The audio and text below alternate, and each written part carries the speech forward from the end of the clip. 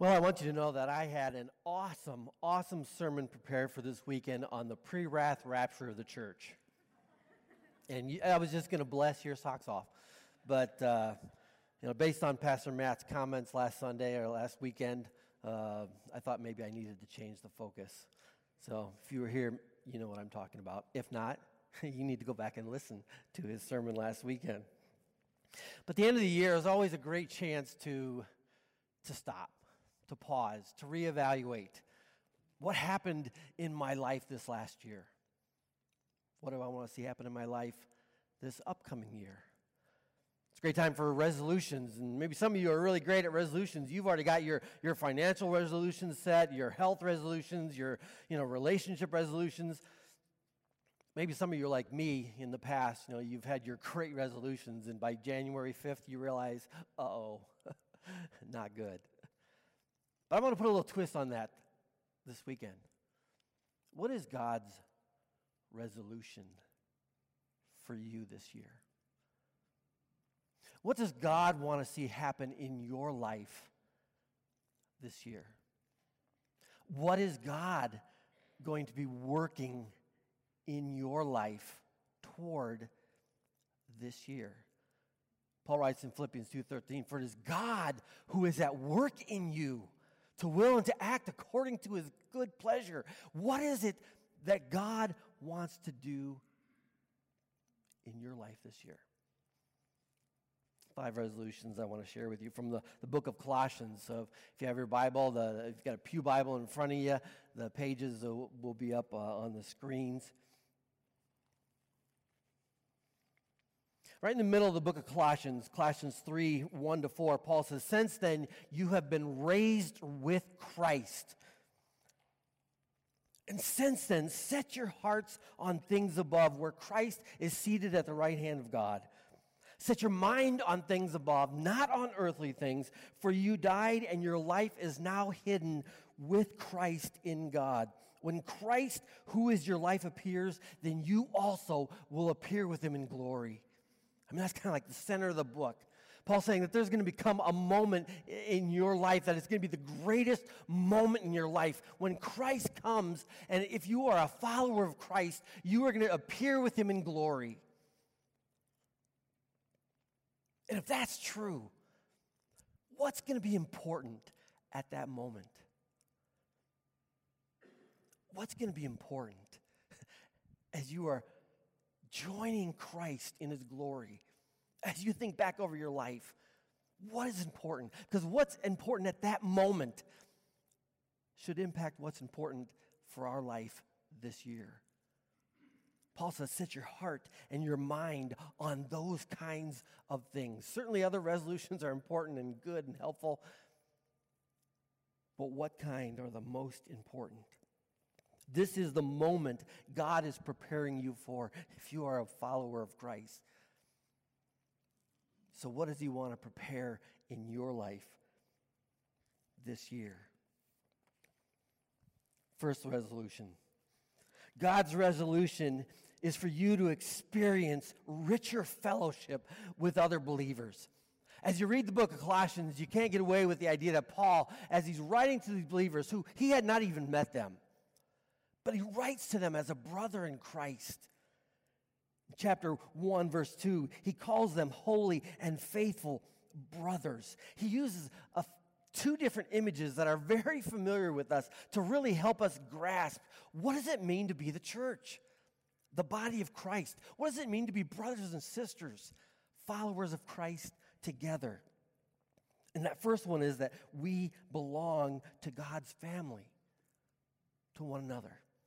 Not only did Jesus make it possible for us to connect with God, but he puts us in his family so that we can experience a family life together, so we can experience him. He writes about God our Father and that one day we will share in the inheritance of the kingdom of his Son together. Ephesians 2:19, he says, you are members of God's very own family, and you belong in God's household with other Christians. The word belong, isn't that such a rich word? We belong together.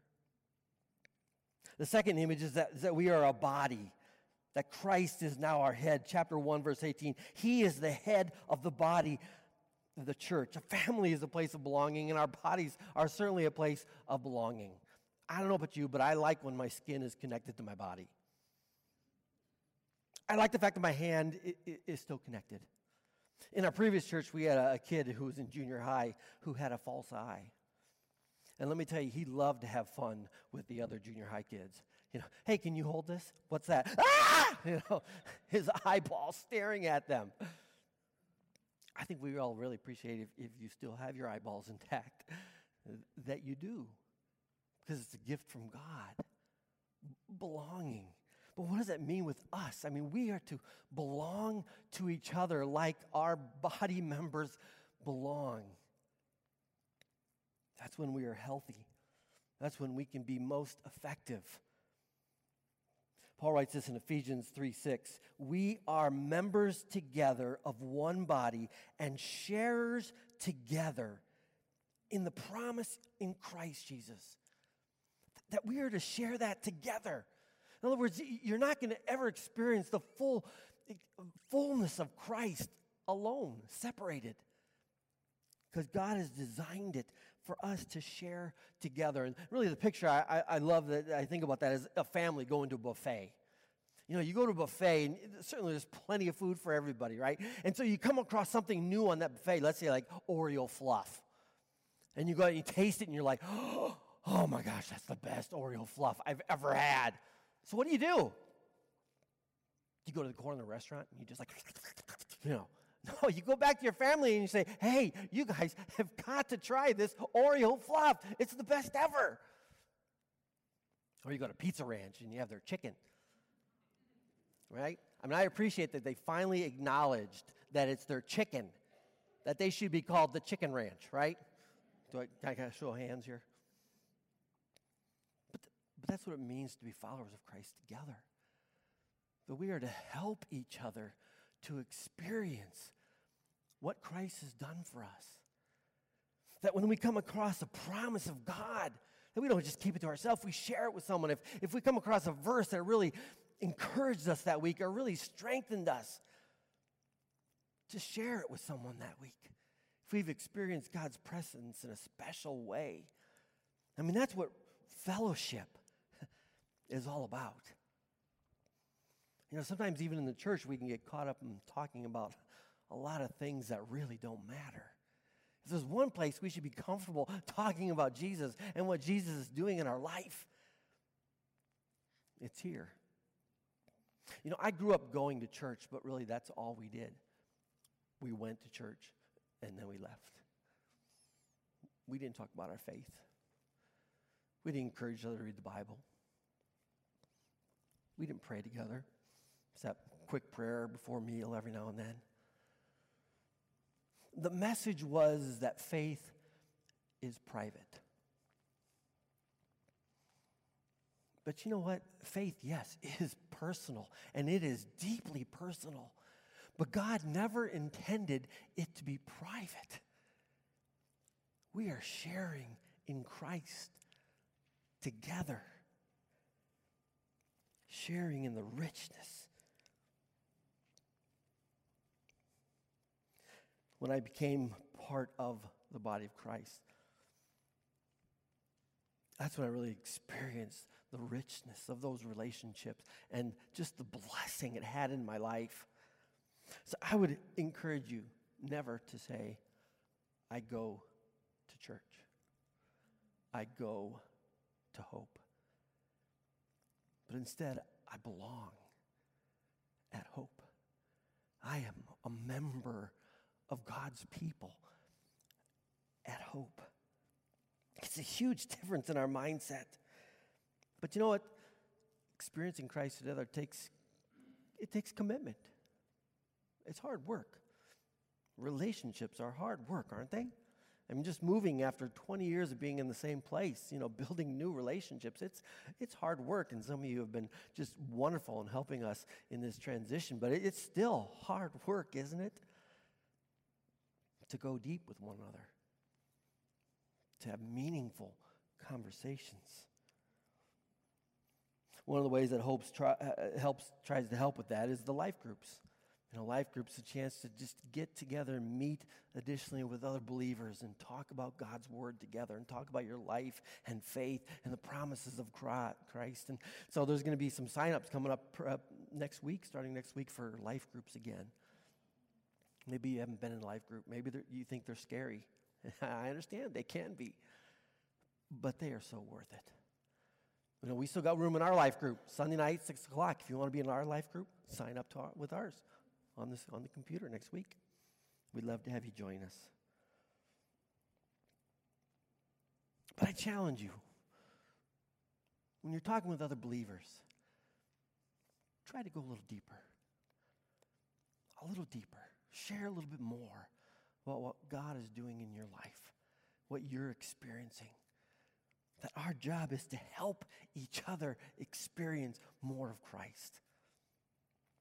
Second resolution is God's resolution is for you to experience a powerful spiritual makeover this year. I love those makeover shows, don't you? Whether it's, The Greatest Loser, or whether it's a home makeover or a room makeover, you see the beginning, you see the end, and it's just pretty cool. But you know what? It's nothing compared to what God is doing in you.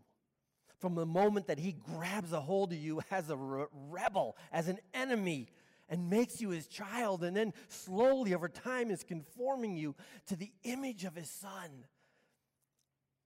Jesus died more than just for you to be forgiven. But it's so that God can begin this amazing work in your life. For it is God who is at work in you to will and to act, to make you the person he wants to be, or sometimes we say the very best version of you. What sin does is sin destroys what God is wanting to do in our life. So God created us in his image, but sin destroys that. But Jesus came that he might be able to remake us into the image, his glorious image. He's the one who gives us victory. And so Paul kind of captures this in chapter 3 of Colossians. In verse 9 and 10, he says, you have taken off your old self with its practices, and you have put on the new self, which is be renewed in the knowledge of the image of its creator. And that's what our Christian life is all about. It's living out what happened at the cross, because when we are invited to the cross, we are invited to die to our old self, where we say, I don't want to be that person anymore. And we allow the presence and the power of the resurrected Lord to live in us. Galatians 2:20, I have been crucified with Christ, and it is no longer I who live, but Christ who lives in me. And that's why chapter 3 is even made possible. For Paul says, take off your old self. In other words, even in verse 5, he's even a little stronger terms. He says, put to death those things that belong to your earthly nature when they rear their ugly head, those things that are keeping you from being the person that God wants you to be. He says, don't mess around with it. Don't justify it. Don't toy with it. Put it to death. For you died with Christ when it rears its ugly head. Say, I am no longer that person. I don't have to be controlled by that sin anymore. I can experience the victory of Christ.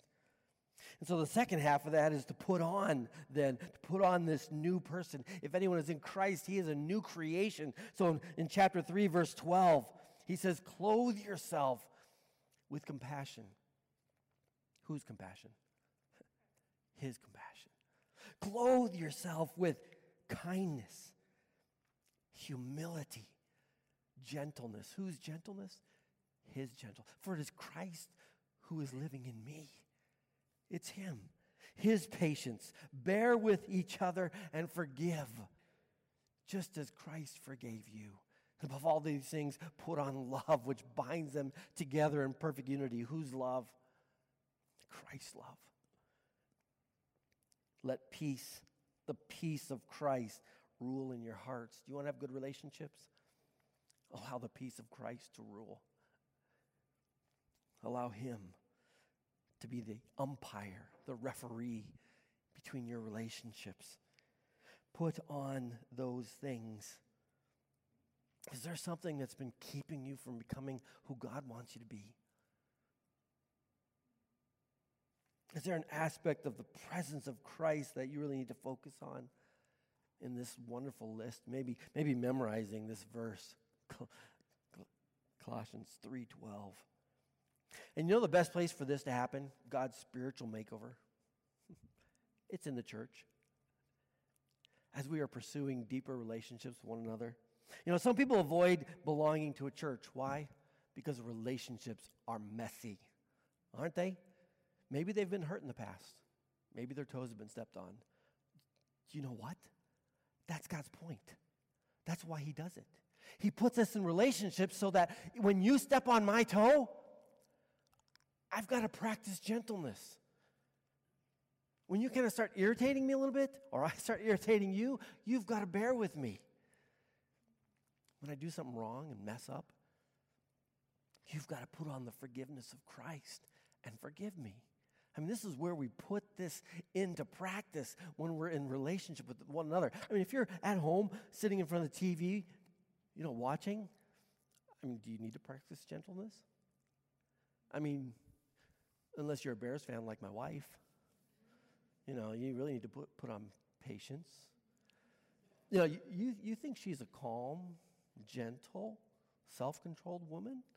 And she knows I'm going to say this, so don't think I'm just throwing her under the bus. But just watch her watching the Bears. I mean, you could be in any room in the house and know she's watching the Bears because she's yelling at the TV. And no, that's the one example where just being alone, maybe you do need to put on Christ. But most of the time, it happens in relationships as we are doing life together. What does God want to do in your life? See, I need you. To become all that God wants me, I need you. I need your encouragement. I need your teaching. I need accountability. I need people in my life, and you need people in life where you've given permission to speak into your life. Maybe when they see things that aren't reflecting the image of Christ. That's why we need a deeper fellowship. We need to sharpen each other. There's too much at stake to be casual about our walk with Christ. That's why Paul says, he says, work out your salvation with fear and trembling, for it is God who's at work in you. Not something to be taken lightly. Number 3, God's resolution is for you to experience a meaningful ministry to others in the body of Christ. Look back at chapter 1, verse 24. Paul writes this, "Now I rejoice." What is Paul rejoicing about? Is he rejoicing that his team did win the bowl? Is he rejoicing that maybe he got an end of the year bonus? Is he rejoicing that maybe the next season is out on Netflix of your favorite show? What's he rejoicing about? Look what follows.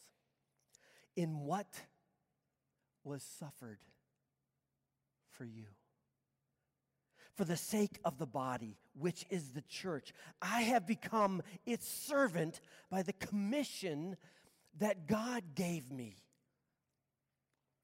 I rejoice, Paul says. Not only is salvation a gift from God, Paul understood that ministry, being able to serve the King of Kings and Lord of Lords, is a gift of God's grace. That's why he writes to the Ephesians, "Surely you have heard about the administration of God's grace that was given to me for you.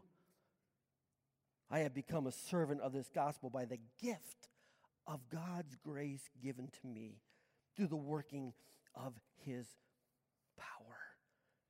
Do you know what it cost Paul to serve? Earthly speaking, cost a lot. But that's not how Paul saw it. He saw it as a tremendous privilege to be able to serve the church and to serve Christ, the one who loved him and gave himself for him. Ministry is a gift. It's not to be seen as a chore, a bother, a burden, an inconvenience. It's what we were created for. But you know what? Sin kind of destroys that. What sin does is say, you know what, Marty? Look out for yourself. Marty, spend time on yourself. Marty, think about yourself. But then Jesus comes. He dies on the cross. And Paul says, we are his workmanship, created in Christ Jesus for good works. Jesus reverses that power of sin in our life to just think about ourselves and to start thinking about others. You know, Peter saw it the same way, that ministry is really an extension of God's grace that I've experienced, that it is God's grace in me that I'm supposed to pass on to you. He says each one should use whatever gift he has received to serve others, faithfully administering God's grace in its various forms. What that means is that you are a flavor, like Baskin 31 flavors. You are a flavor of God's grace. Who you are, what God is doing in your life, the resources that he's given you, the talents that he's given you, the gifts that he's given you, the money that he's given you, the time that he's given you, all this is a gift. It's an expression of God's grace. For what? To serve others. To be a faithful administrator of God's grace. We like the recipient part, don't we?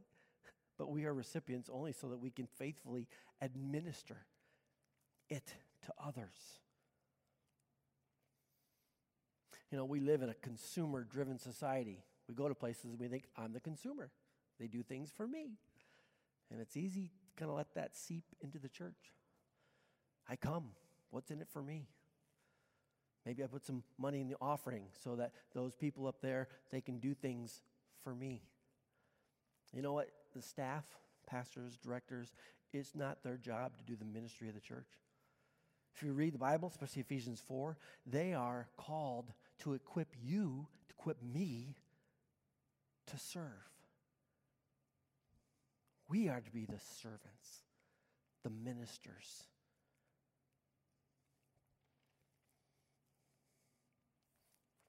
So the question for each of us is to wrestle with is, am I being a faithful minister of God's grace in my life? You know, Jesus tells a very important parable, a parable of the talents, where he says a man gives his servants talents because he's going to leave, and he's entrusting his stuff, his business, so to speak, to them. And then he leaves for a while. But eventually he comes back to see if they were faithful in what they were entrusted with. And what he says to two of them is, well done, my good and faithful servant. Come and share your master's joy. Because you were faithful with a few, I will now make you a faithful, or I will now put you in charge of many.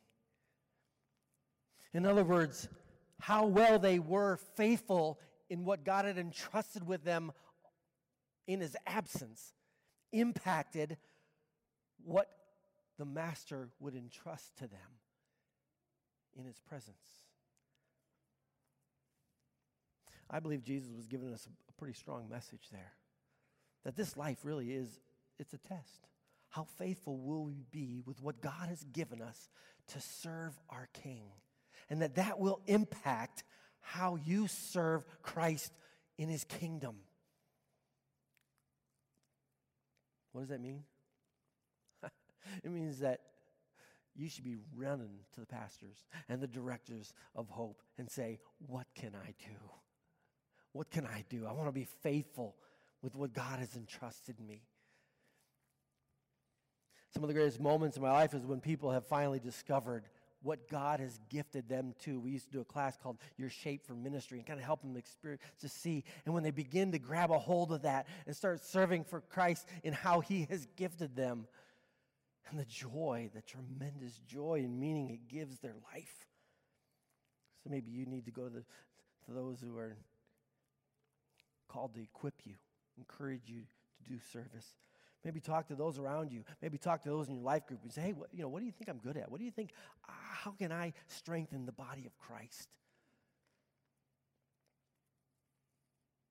How can I find a meaningful ministry if you haven't found it yet this year? Fourth, God's resolution is for you to experience the exciting adventure in walking with Jesus. Look at chapter 4. Paul says, devote yourselves to prayer, being watchful and thankful. And pray for us too, that God may open a door for the message so that we may proclaim the mystery of Christ for which I am in chains. Pray that I may proclaim it clearly as I should.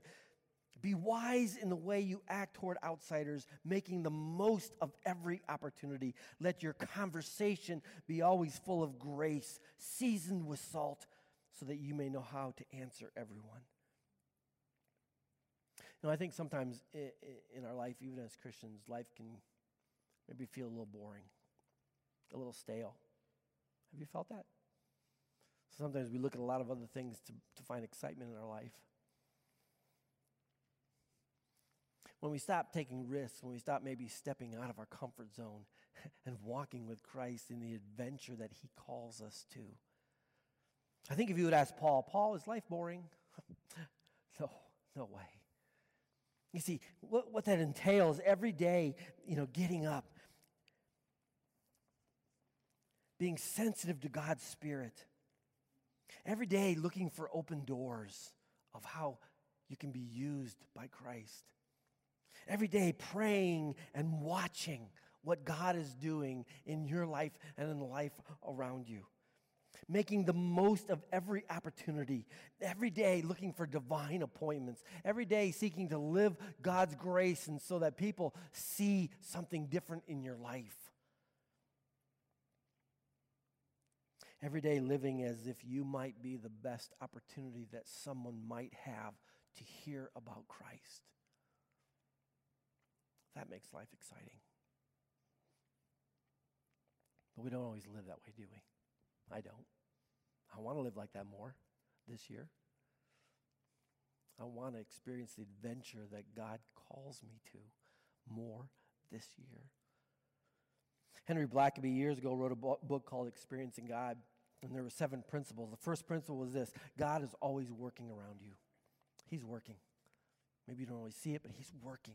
And the second one is this: He invites you to join Him in the adventure of what He's doing in that person's life.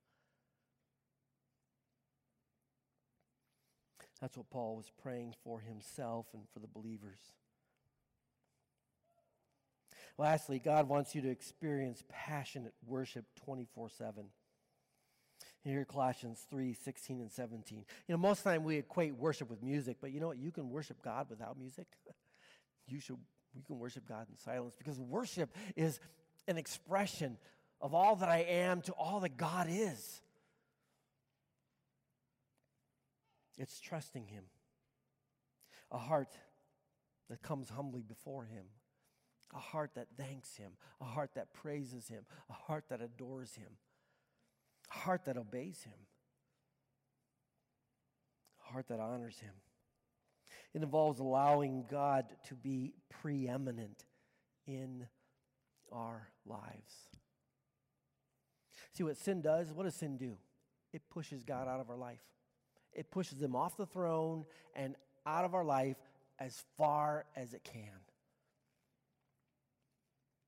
But what Jesus came to make possible through His death and resurrection is that God may once again take His rightful place in your life and in my life.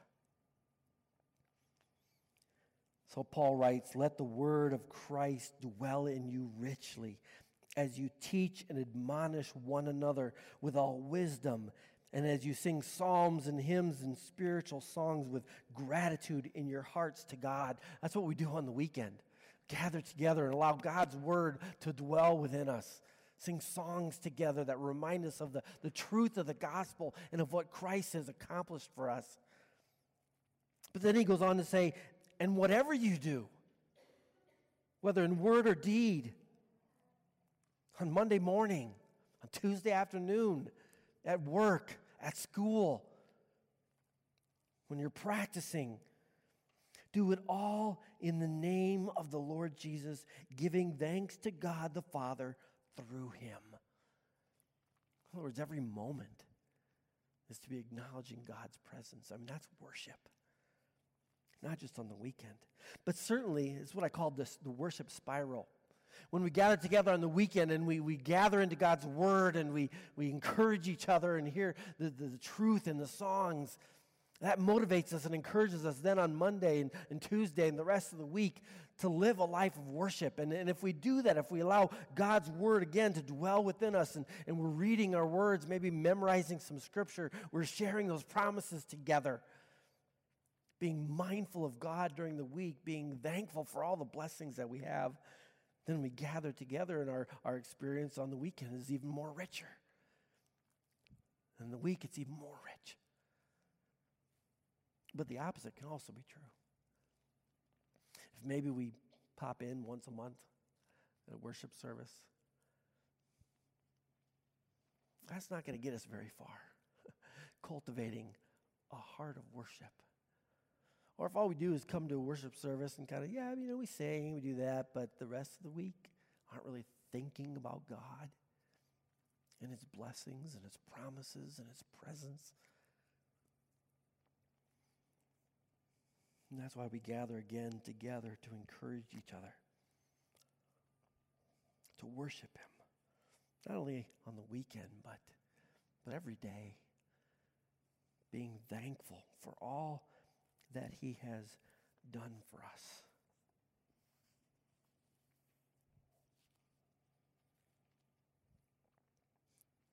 $2020. Doesn't it just sound like kind of a significant year? I mean, 20. It's kind of like the golden year, right? Your golden birthday is when you turn 6, and your birthday's on the 6th, right? Well, this is kind of like the golden year, 20. It's the same year and the same decade, 2020. It just seems like it's going to be a significant year. But what I do know is that God wants to make it significant for you. God wants to do something significant in your life. Ephesians 3:20. Now to him who is able to do immeasurably more than all we ask or even imagine, according to his power in the church, in you. That's the God we serve. That's the God we worship. That's the God we follow. The one who wants to do immeasurably more in your life this year. This isn't for someone else. This isn't for those people. This is for you. What does God want to do in your life? And are you ready to open up your life to him? For all that he has for you? Let's pray. Lord, thank you for the privilege of gathering together this weekend and for your word, the book of Colossians that has so many rich, rich truths of all that you've done for us and what it can mean for our life each and every day. Lord, you created us to have fellowship with you and to be in fellowship with one another, all the way going back to the garden and even all the way into eternity, a picture of heaven, us having fellowship with one another and your presence right there in our midst. Lord, may we learn more and more what that rich fellowship can be here and now. May we be part of that. In our relationships with each other, experiencing more of just all that you have for us. And Lord, the promise that you are at work in us, that we are not a lost cause. Not a single person here is a lost cause because you are at work in us. Lord, may we grab a hold of that and the truth that you want to conform each and every one of us to the image of your Son. A glorious image. Lord, may we humble ourselves and just submit to your Spirit and claim those promises. And Lord, may we take inventory of so many things that you've done in our life and given us, and Lord, evaluate, are we being faithful in serving you?